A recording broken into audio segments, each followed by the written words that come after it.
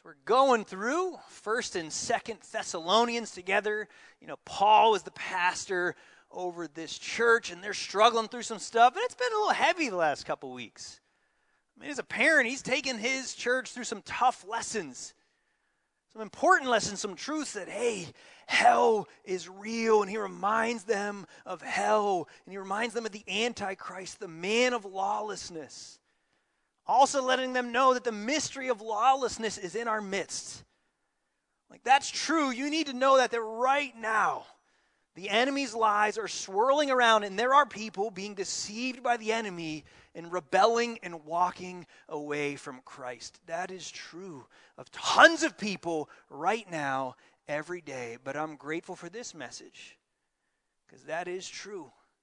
Hell, the enemy, the lies of the enemy, people rebelling. That's true of a lot of people, but he's going to pivot here, and you'll see that that's the first word, but you. So yeah, that's a lot of people that's happening to walking away from God, but he moved to the helpful encouragement, but you. Those that cling to the gospel, those that stay true to his word, God has much better plans. Some will believe the lies unto condemnation, but you cling to the truth unto salvation.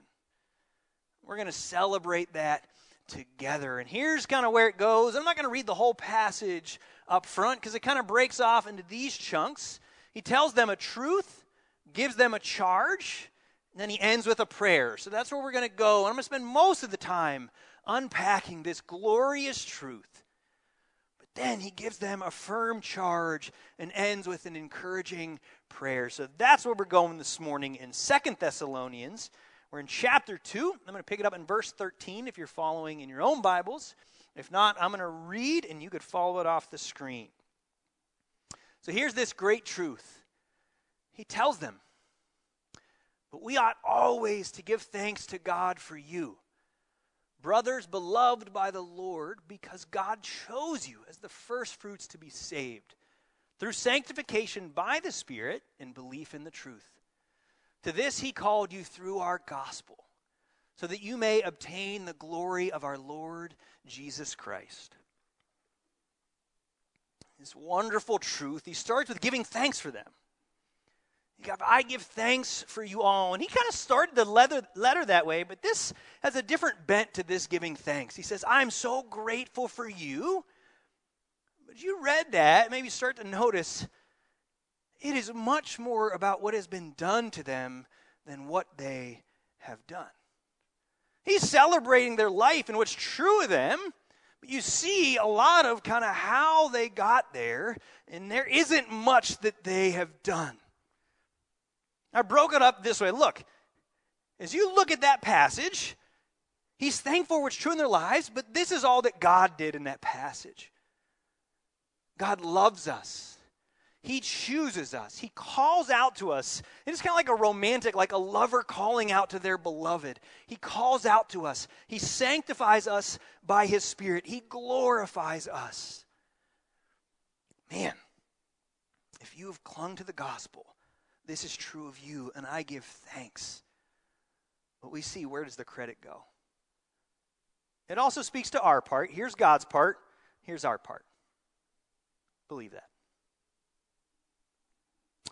Pretty clear who's doing the heavy lifting, right? Like all of that, God is the one that does that in your life, and we need to believe that to be true, put our faith in that, put our faith in what he has done, and believe in that. Now, many of us probably, you have different friendships.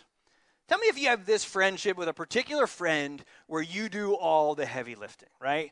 Like you're the one that calls, you're the one that sets up the things to do, you're the one that makes it happen, right? Like we all have those friends where, yes, they're friends, they receive your invitations, but man, you're the one that really makes it happen. Some of you are like, I know exactly the friendship you're talking about. Some of you are like, I have no idea because you're that friend. It's not what this sermon's about, but file that away, okay? Right? Keep in mind, in our relationship with God, we're that friend, right? Like, let's not get ahead of ourselves. I'm thankful where you're at, but God clearly does the heavy lifting. We receive it, we believe in it, we trust in it. But so much of what Paul is angling at, of reminding them of how much God does the heavy lifting in your life. I pray that this truth sinks in for you. To understand for you that have been adopted, put your faith in Christ and the gospel, to understand that that's true of your life. You see that first one, that you are loved by God. To grapple with that, to grasp that is the most important truth I can lay before you. John Stott has a great quote talking about this, wrestling with the love of God. Let me read that. John Stott says, God is love, that he has set his love upon us, that he loves us still, and that his love will never let us go, is the foundation not only of all reality, but of the Christian confidence and stability. To wrap your head around this simple truth, you are loved by God, and he will never let you go.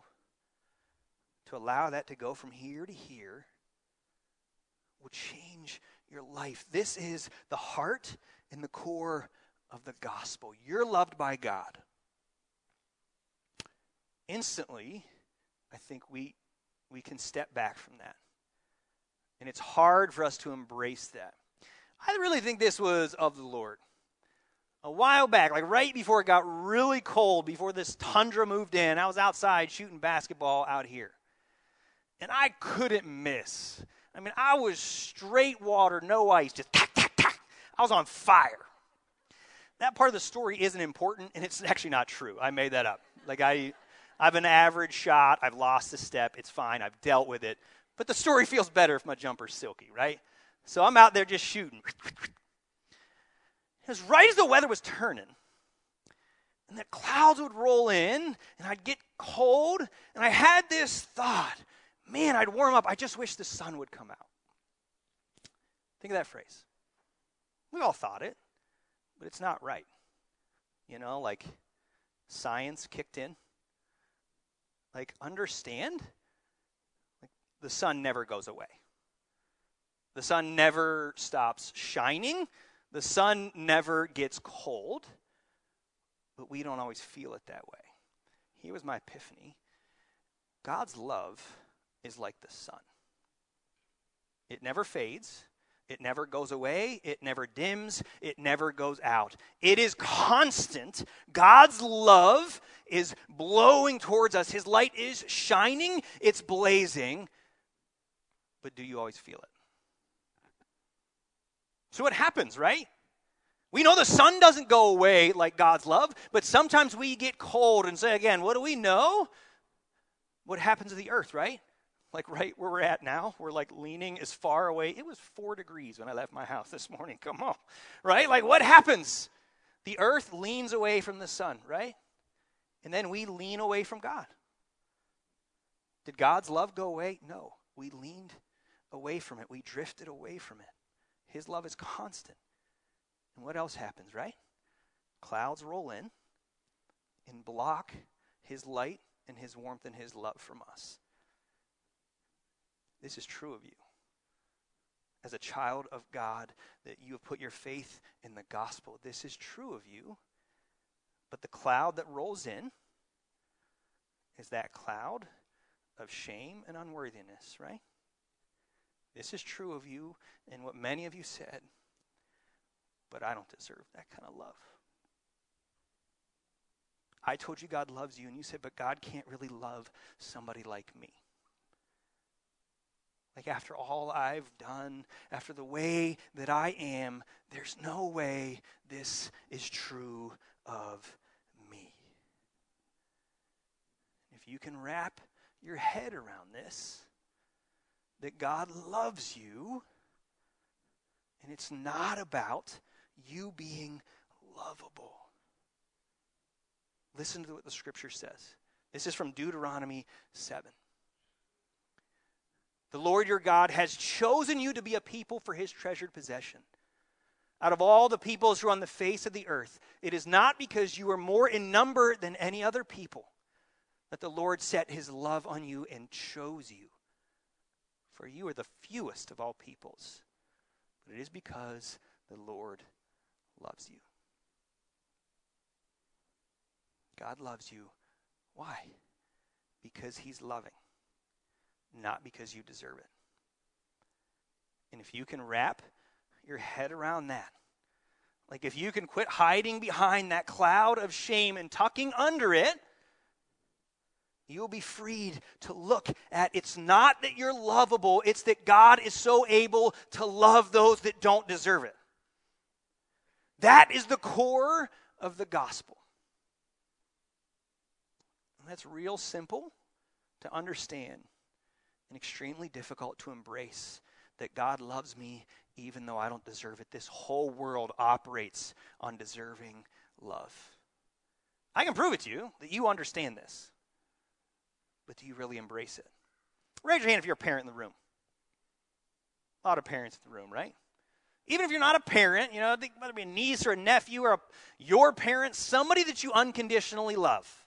I love going through this exercise with parents. I ask a parent, do you love your kids? Oh, yes. I love my babies. More than life itself, I love them. But then I like asking a follow-up question, and it always confuses them. Oh, do you love them? Yeah. Why do you love them?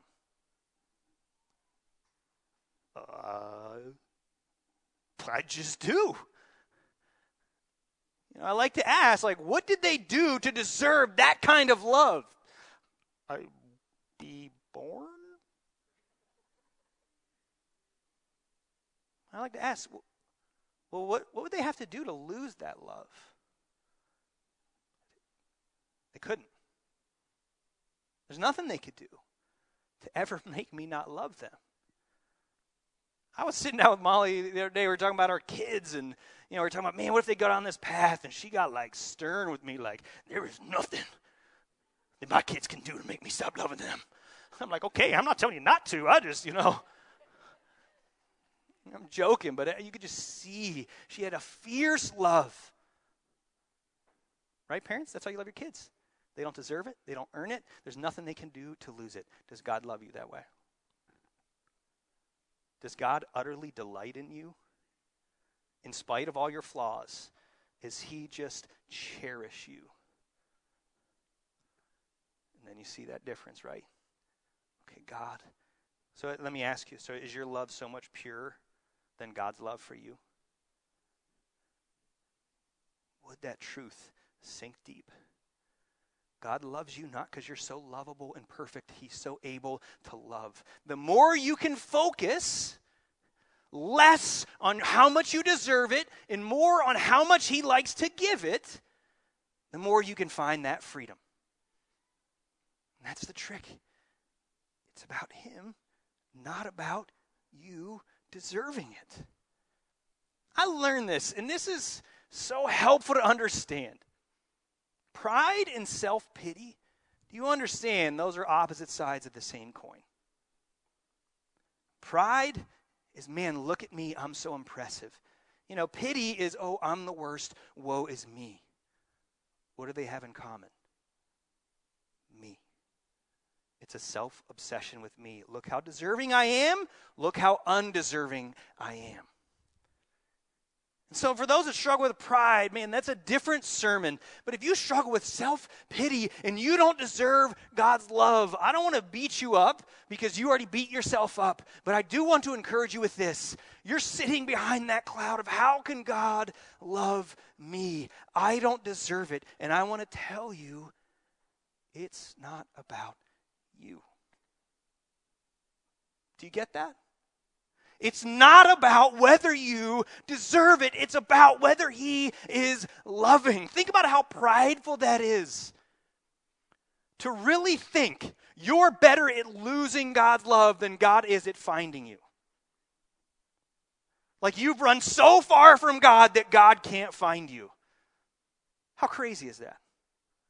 Like you're running from God, but I've gone so far, and God's like, yeah, I could barely keep up. It's like playing hide and go seek with my 4-year-old, like, you can't find me. Yeah, the curtains usually laugh, and apparently my curtains grew feet. Where are you? Oh, you've gone so far. And then we do that to God. Do you really think your ability to run from God is stronger than his ability to find you? It's not about you. It's about him and his love. And the more you focus on his desire to love you, the more than your ability to earn it, you'll find that freedom of the gospel. That's the core of the truth. And you see it in Thessalonians. It outright says it. God loves you, and then you can't answer why. Why would God love somebody like me? He goes right into it in Thessalonians. He tells you why. You see that right before the bold. Brothers, beloved by the Lord. Why does he love you? Why? Because he chose you. Why does God love you? Because he wanted to. Why are you his kid? Because he wants you to be his kid. This word was so rich, and I spent a lot of time studying this word. Listen to what one commentator said about this word, chosen. He uses a verb that means to take for or to oneself. In other contexts in the New Testament, it does not refer to divine election, but rather to the selection of something or making a decision. Why? Because it is preferred. We might say that God's election of these Thessalonians was not only unto salvation, but also for himself. I pray that you can hear that and understand it, but you can embrace that.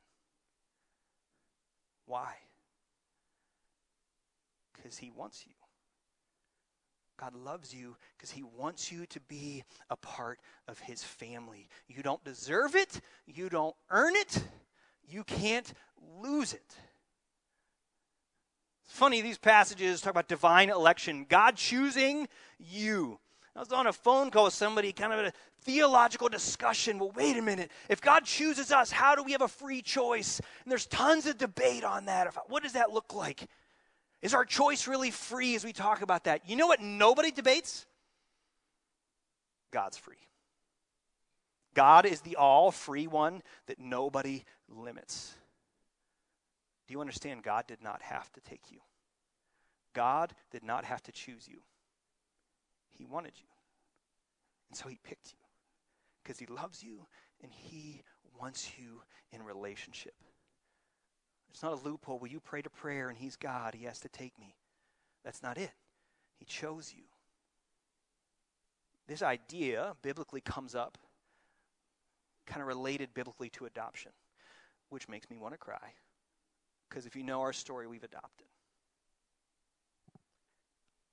I'll never forget that day, getting that call. We were coming down Graham, coming right down the hill before Fish Creek. And my wife calls me and says, there's a baby. When my wife got that call, do you know how they say it? There's a baby. Do you want him? Now, we're utterly free in that moment. We didn't have to say yes. Through and through, it was our choice. We said, that's my son. Of course I want him. Nothing you can do can keep me from him. And they told us, there's complications. This is going to be hard. As if they were trying to talk us out of it. Let me ask you, in that moment, compared to the things that were difficult that we'd have to go through in loving him, compared to our love, what was greater? It's a floodgate of washing through those difficult things. Yes, there are difficult things about us. There's horrible things that we've done, but nothing compared to God's love for you. Do you understand that God loves you and he chose you? We see that in adoption. It's not like our biological kids. You're stuck with them. You got to tell you, there's no taking them back, right? Like there's no like, man, can I get one that sleeps a little better? Yeah, let me get that one. With adoption, there's a choice. And a choice shows. My son's going to ask me. It's going to come up. He's black. He's going to know. Dad, was I adopted? You can call it that, son. The way I see it, you were chosen. You were loved. Before you could deserve it, I wanted you.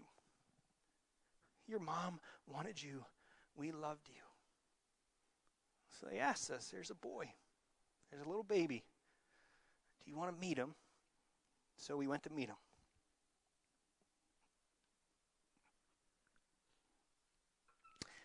I want to show that to you because I want you to look at that face. And I don't mean little Isaac's face, and I don't mean mine. I want you to look at my wife's face. Put your hand up to the screen. You can feel the warmth radiating off of her face. I mean, look at that. She's glowing. That's not obligation. That's not something that we had to do. That is love. And I want you to see that face. And I want you to understand that's how God feels about you. Do you understand that God looks at you like that? That he loves you and shows you even when you feel like you don't deserve it. That love is ringing true, just like the consistency of God's Son and his light ever pouring out on you. We loved him before we met him. Do you know when that moment was when God decided he loved you and wanted you? Ephesians tells us. He chose us in him before the foundation of the world. Before you were ever born. Before you took a breath. Before you can ruin it. While God knew everything about you, God said, that's my kid. That's my son. That's my daughter. Do you understand? For thousands of years, God has been bragging about you. Oh, wait till you meet him. Oh, that's my child. That's my son. That's my daughter. Even if the angels warn them, but they're going to make mistakes. They're going to do messed up stuff. I don't care about that. It's my kid. And I love him. And that's the magnificent truth of the gospel. That we don't deserve it. It's called grace. It's not that we're lovable. He's so able to love us. So that's the truth that I pray sinks in for you. But then's the charge. And I kind of find it interesting. Like, the charge isn't what I'd expect coming off of that. Like, he tees up the application. Like, okay, this is true. God's blazing warm love for you, always present. So you'd think, at least I would, hey, take it easy, right? Like, relax. Like, you know what? Hey, let go, let God. Hallelujah. PTL, baby. Praise him. He just let go, let God. That is not at all the charge. Here's where he goes from that wonderful truth. Here's the charge. So then, brothers, stand firm. Hold to the traditions that you were taught by us, either by our spoken word or by our letter. It is not let go and let God. It's I love you. And there are like hurricane force lies swirling around you at all times. This is a crazy voyage. I want you to get to the end. Hang on for dear life to this. I listened to Billy Graham's daughter tell her testimony at 9 when she came to faith. She's a grandma now. And she still remembers, clear as day. She gave her life to Christ. And her parents, the famous Billy Graham, the thing that impacted them most were in all the crusades. At 9, she gave them the Bible and said, take this. This is the only sure thing in an unsure world. Let this be your compass, your guide. Cling to it. I laugh. People that don't hold to the Bible. Like, I always like to ask, so how do you make decisions? What do you base that off of, right and wrong? And it's nothing more than it's kind of what I think and what everybody else around me thinks. Without this, you can say you love God, but it's rudderless. It lacks compass. How do you know that you're walking with him? You're blind. You're going through life like I was driving down 59 last week. You got time for a story? It's quick. All right, good.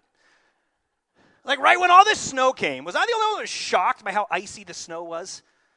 Like it was sleeting, which normally happens at 35, and it was sleeting at 13. And it was confusing to me. And if you're a weatherman, don't talk to me after. It's not that important. I don't care to figure it out. But it was confusing, right?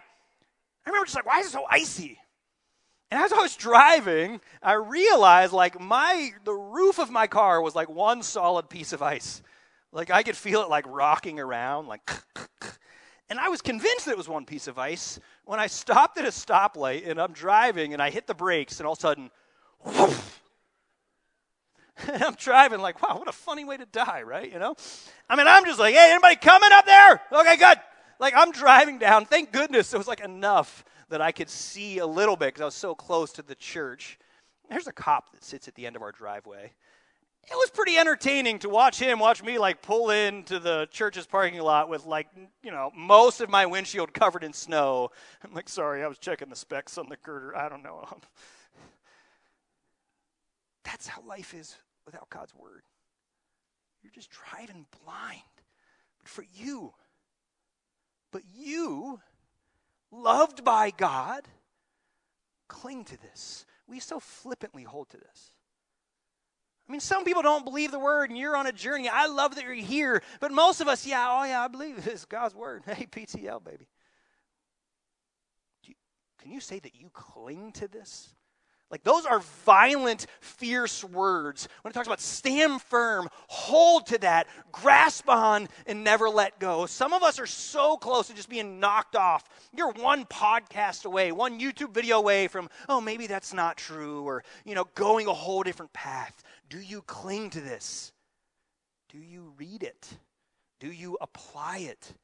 That love isn't meant to say, it doesn't matter, I can live my life however I want. It's, no, God loves me, and now I want to please him because of that wonderful love. And I love going on mission trips. We're traveling to these like far villages, and it's funny in the U.S., we are so strict about seatbelts and kids.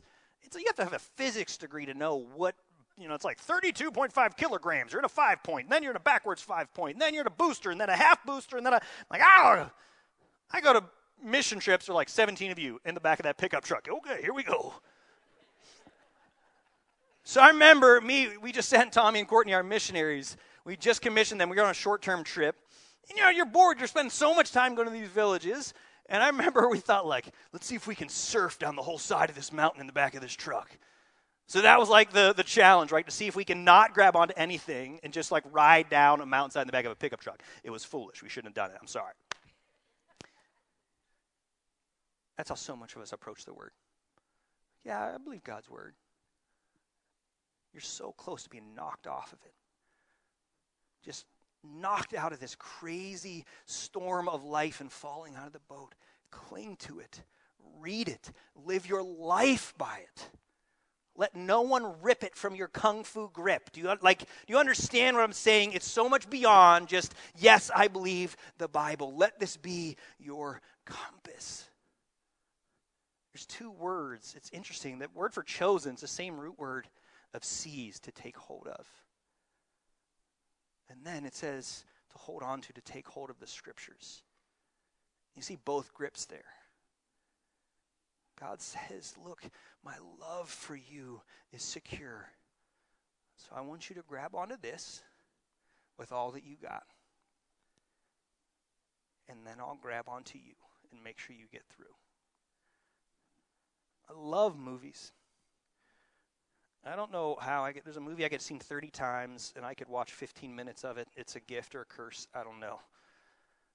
But one of those movies that every time it comes on, I'll watch is The Guardian. I love it. It's about rescue divers that go into people in stormy seas, that their ship is wrecked or they're, whatever it is, but they're trapped at sea. And man, it's crazy and intense. And these rescue divers dive down and they'll, kind of hook them in to the cable to get them up to the helicopter and save them. I mean, these crazy, intense situations. Kind of Ben Randall, the legendary rescue diver. He says a line that I think really encapsulates the heart of this message. He gets to one of those victims. He says, I'm here, and he goes through his spiel, but then he tells him, look, I'm with you. Don't let go, because I never will. It's not, I've got you, hey, you're fine. It's don't let go. Don't let go, and I promise you, he never will. Cling to this, and he will cling to you. So that's the charge. That's the application. And he ends with this prayer. Now may our Lord Jesus Christ himself and God our Father, who loved us and gave us eternal comfort and good hope through grace, comfort your hearts and establish them in every good work and word. That's my prayer for you, that your hearts would be comforted by him and his love. These crazy, raging seas of this world are going to be bashing at you. Hold on.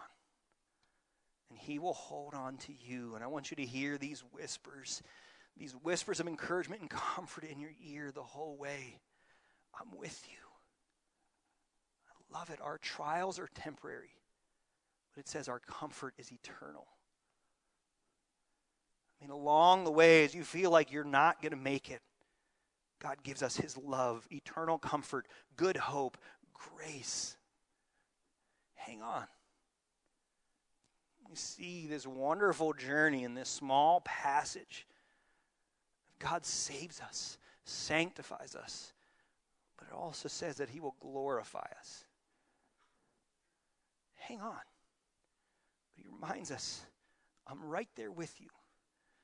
And he also tells us that, look, as crazy it is, I want you to know that these clouds are going to part. Sooner than you think, these clouds will disperse, and you're going to pull in to mercy's shores. You're going to pull in to the new heaven and new earth sooner than you think. And I'm begging you to believe in faith that God loves you. Believe that by faith. But soon enough, you'll see him face to face. And he's going to get you there. I beg of you, don't let go. He never will. Will you stand as I pray?